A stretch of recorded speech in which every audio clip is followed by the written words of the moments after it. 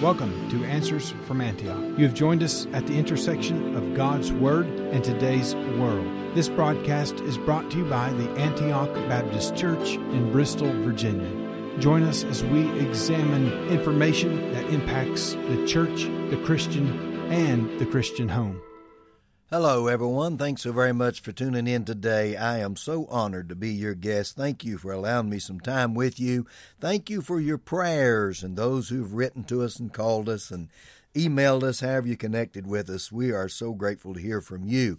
Now, visit our website, antiochbristol.com, and it'll tell you more ways to connect with us. It'll also give you opportunities to view past services here.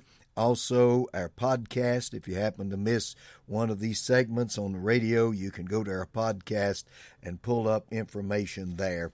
And we're just grateful that you're with us.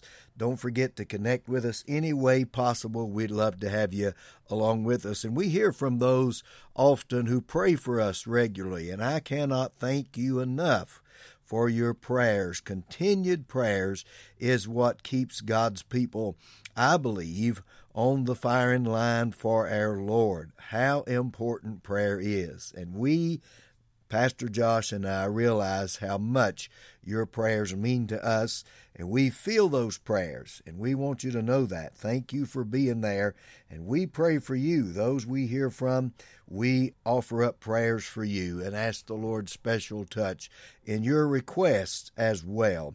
As we deal with questions that is in today's culture and questions that come up from day to day about what in the world is going on, as we deal with those through the lens of the Scriptures, we are more and more aware of how opposite our culture is to God and the Bible. And your prayers gives us wisdom and vision. It gives us protection as well. And so let me again say how important your prayers are for us, and we appreciate them so very, very much.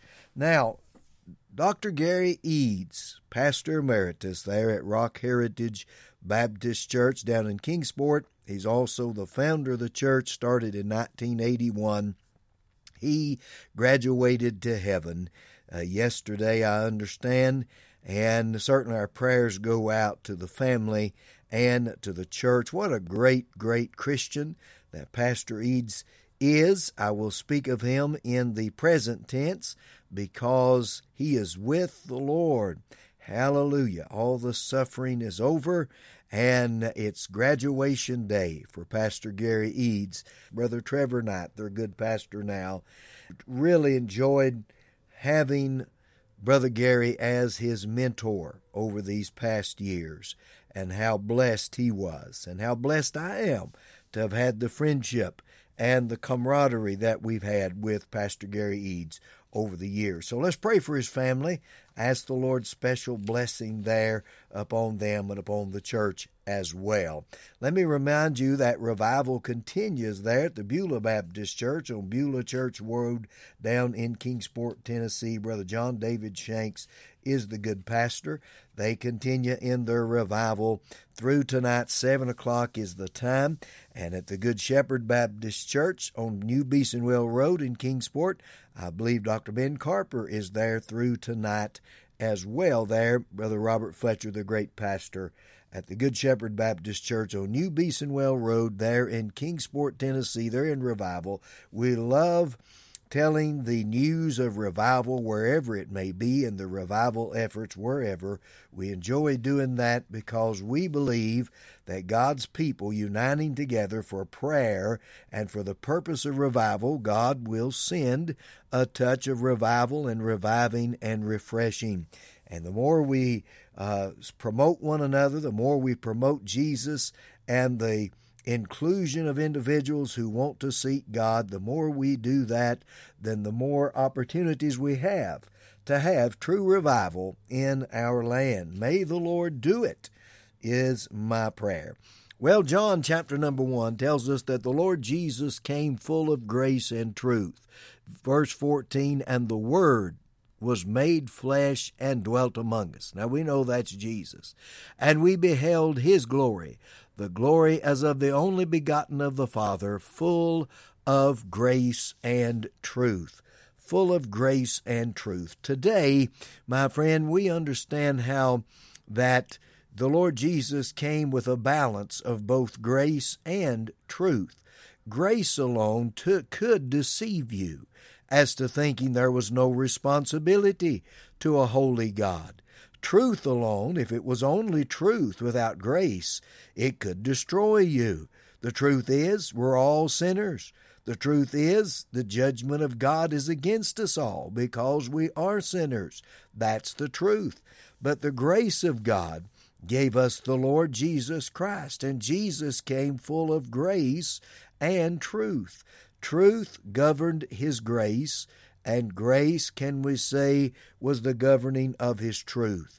Hallelujah for a balance of both. But I see something today that alarms me. Dr. Michael Brown wrote an article on this, and he's so correct in this, and that is the equality that young people are using that word, and many people are. Oh, we need to have empathy, and we need to show equality to others. And that statement, those two words have been used totally out of reality, actually. Equality, quote, to the point of some, is where the men can use the women's restroom and the men can use the women's lockers room and men can go into the women's sports and all of this, and that's just equality. Empathy to the point that if a person's about to destroy their body through transgender ideology and through mutilating their bodies with surgery and destroying a life, literally, people says, well, we just have to be empathetic toward them and not warn them. My friend, that is tremendously wrong. It's as wrong to be in that kind of empathy or equality as it is to show none whatsoever. It's horrible. That would be like a person who says, I'm going to run and jump into that swimming pool. I know the lights are off and the room is dark. I'm going to run and jump into that pool just because I want to.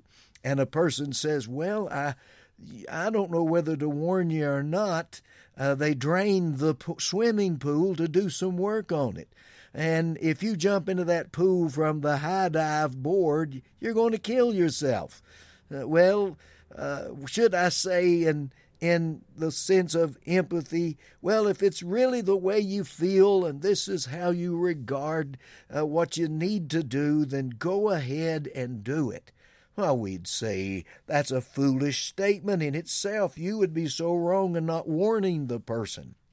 Well, listen, the church today is trying their best to warn people with truth and give them truth. Yes, the grace of God is there to give us salvation through the Lord Jesus Christ. And the truth is that Jesus died for our sins according to the Scriptures. He rose again according to the Scriptures. He's alive forever, and whosoever believeth in Him should not perish but have eternal life. That's the truth for salvation. Hallelujah for that. Grace and truth coming together there.